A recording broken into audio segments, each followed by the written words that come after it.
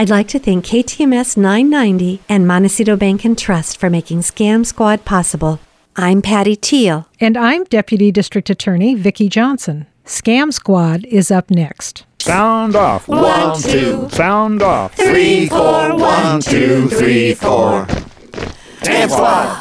Welcome to Scam Squad. I'm Patty Teal, here with Deputy District Attorney Vicki Johnson. What do you have for us today, Vicki? Well, hi, Patty. I'm going to talk about romance scams again, and for two reasons. One, I'm getting more and more information from agencies like the Department of Justice, the FBI, the Federal Trade Commission, warning about increased danger from these scams. And secondly, because I'm getting more reports from people in this community either falling for these scams or being approached by a romance scammer. So, Vicki, we've known about these romance scams for some time. Are there any new twists on these scams? Yes, there are, Patty, and there are a couple of things to watch out for. Before, these scammers lurked primarily on dating sites. Now, more and more, they're showing up on social media platforms like Facebook or Instagram. And let me give you an example about how this worked in one case. I got this from an article that was posted December of last year. Here's how it starts. Sue just lost her husband. They had had a great 40-year marriage. Like most people, she had friends and family around to help her through her grief, but her sadness continued to grow each day. She found herself on her Facebook page, reminiscing about old times and memories of her late husband. She posted pictures of vacations they took, cars they bought, and other memories to help her feel not so alone. Then one day, a message alert dings, telling her someone is sending her a note. It reads something like, "I know you don't know me, but I saw your posts just scrolling through Facebook, and like you, I lost my wife to cancer 7 years ago. I just want you to know it gets easier, but it never goes away. Stay strong, Bob." What a beautiful message to receive from a complete stranger. Sue replies with a thank you and a heartfelt message of grief for this stranger and a lot of gratitude to have someone who truly understands her. Bob and Sue develop a quick bond. They become internet friends and start to chat daily. Daily turns into multiple times a day, which quickly turns into a non-stop chat thread between the two. Bob tells Sue he's a hardworking widower living in Eastern Europe with dreams of coming to America, and he's been saving his money to do just that.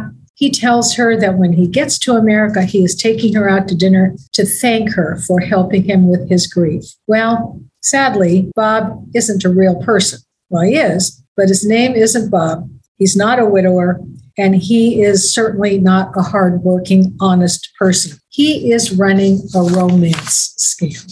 It's so cruel, these romance scams.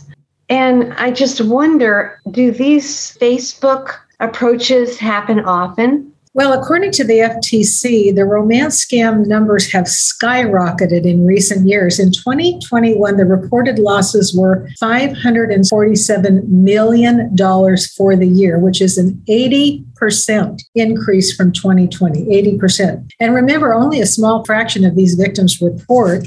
One estimate is around 5%.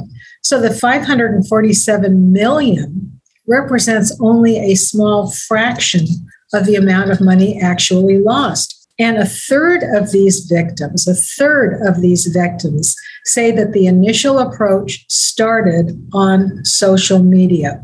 One woman who called me here in Santa Barbara told me that she got suspicious of someone that she met on Facebook when he just seemed too perfect. But some of his stories didn't quite add up.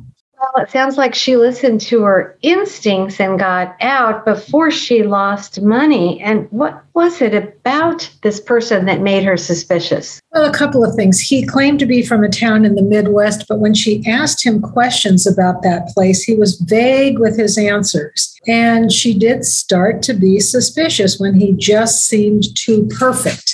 Now, another thing these scammers have in common is that they are never available for a visit. Something always comes up. Gosh, from what you've told us in the past, after their victims are hooked, the scammer has all kinds of emergencies requiring money. That's always been the big red flag in these romance scams. I remember that in a lady that we interviewed before. The gentleman was flying in on a plane, but there was some sort of a crash and he wasn't there, and it was just one thing after another. That's right. But now that has changed in some cases. The Federal Trade Commission warns that more and more romance scammers are trying to lure their victims into bogus investments. This is another new twist. Instead of asking for money for themselves, they pretend to be very successful businessmen. And after they've developed a trusting relationship with their victim, they start to just casually offer the victim investment advice. Yeah, that would probably divert suspicion because they're not asking their victims for money. They're offering to help them to make money. And what kinds of investments are they offering? Well, it's usually some investment involving cryptocurrency. And Patty, another thing they do is after they've taken all their victims' money, they try and turn that person into a money mule. And remind us again, Vicki, how do they do this? They tell their victim they need some help in moving money. It might have to do with an inheritance that they need help relocating, or they might say they need help transferring money for an important business deal. So here's how they operate. Once they get the victim's cooperation, they will send money to the victim, which is, of course, money that they've received from another scam. And they'll ask the current victim to put that money into their account and then transfer it on to another person. And remind us again, what is the point in doing this? Well, scammers need to find ways of getting their ill-gotten gains back to the country where the scam originated, like India or Nigeria, without raising suspicions. So instead of transferring large amounts of money that they've scammed from victims, which would raise suspicion, they break it into smaller amounts. They send these smaller amounts to their money mules to put in their own account with instructions to send it to then yet another person. So the money might move in smaller chunks between several different accounts before it's finally sent to the country of origin. This is to avoid, again, raising any suspicion from a bank and also to muddy the trail for law enforcement. And it's illegal, isn't it, to help scammers move their money? Yes, it absolutely is. And the victim, of course, thinks they're just being helpful when they are actually breaking the law by laundering money. Wow, that's just awful for the poor victim of the scammer who doesn't even know that they're breaking the law. How can someone spot a scammer? And if you're looking for love or companionship online, how can you know or suspect that it's not a legitimate person? Well, here's the advice from the Federal Trade Commission, a lot of which we've heard before. First of all, nobody legitimate will ever ask you to help them by sending cryptocurrency, buying gift cards, or wiring money. Anyone who does that is a scammer. Secondly, never send or forward money for someone you haven't met in person. And whatever you do, don't act on their investment advice. Talk to friends or family about this new love interest and pay attention if they're concerned. Or if you want, call me on my fraud hotline and I'll talk to you about it also.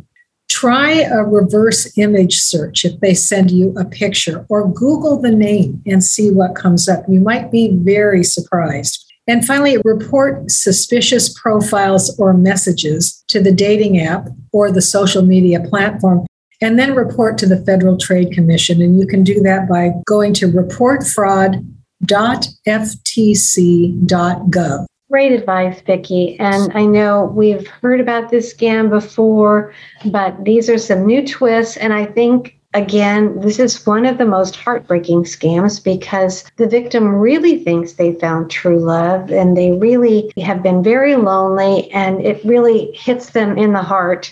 And they're so embarrassed, and it's just a particularly heartbreaking scam. Absolutely, Patty. They not only lose money, but they get a broken heart, and some of them never recover from this. It's just a terrible scam, and this is why I keep talking about it, because I really want to protect our listeners from falling for anything like this. Absolutely. I don't know if you have good news today. I don't today. But it's right around the corner. I know. Right, you'll have it next week. I guess the good news was in the story, because the woman that I talked to here locally did not fall for the scam that she started to get involved with. She got suspicious early. She'd heard our show before, saw some of the warning signs, and she just decided to step off. So I would consider that very good news.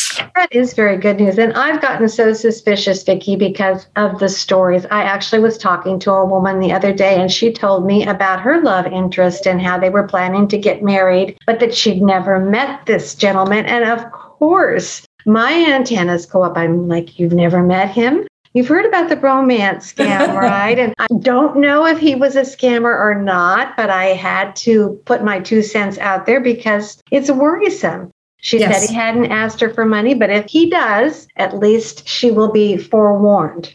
And anyway, that is good news, Vicki, that this woman did not fall for it. And I would like you to give our listeners your fraud hotline number.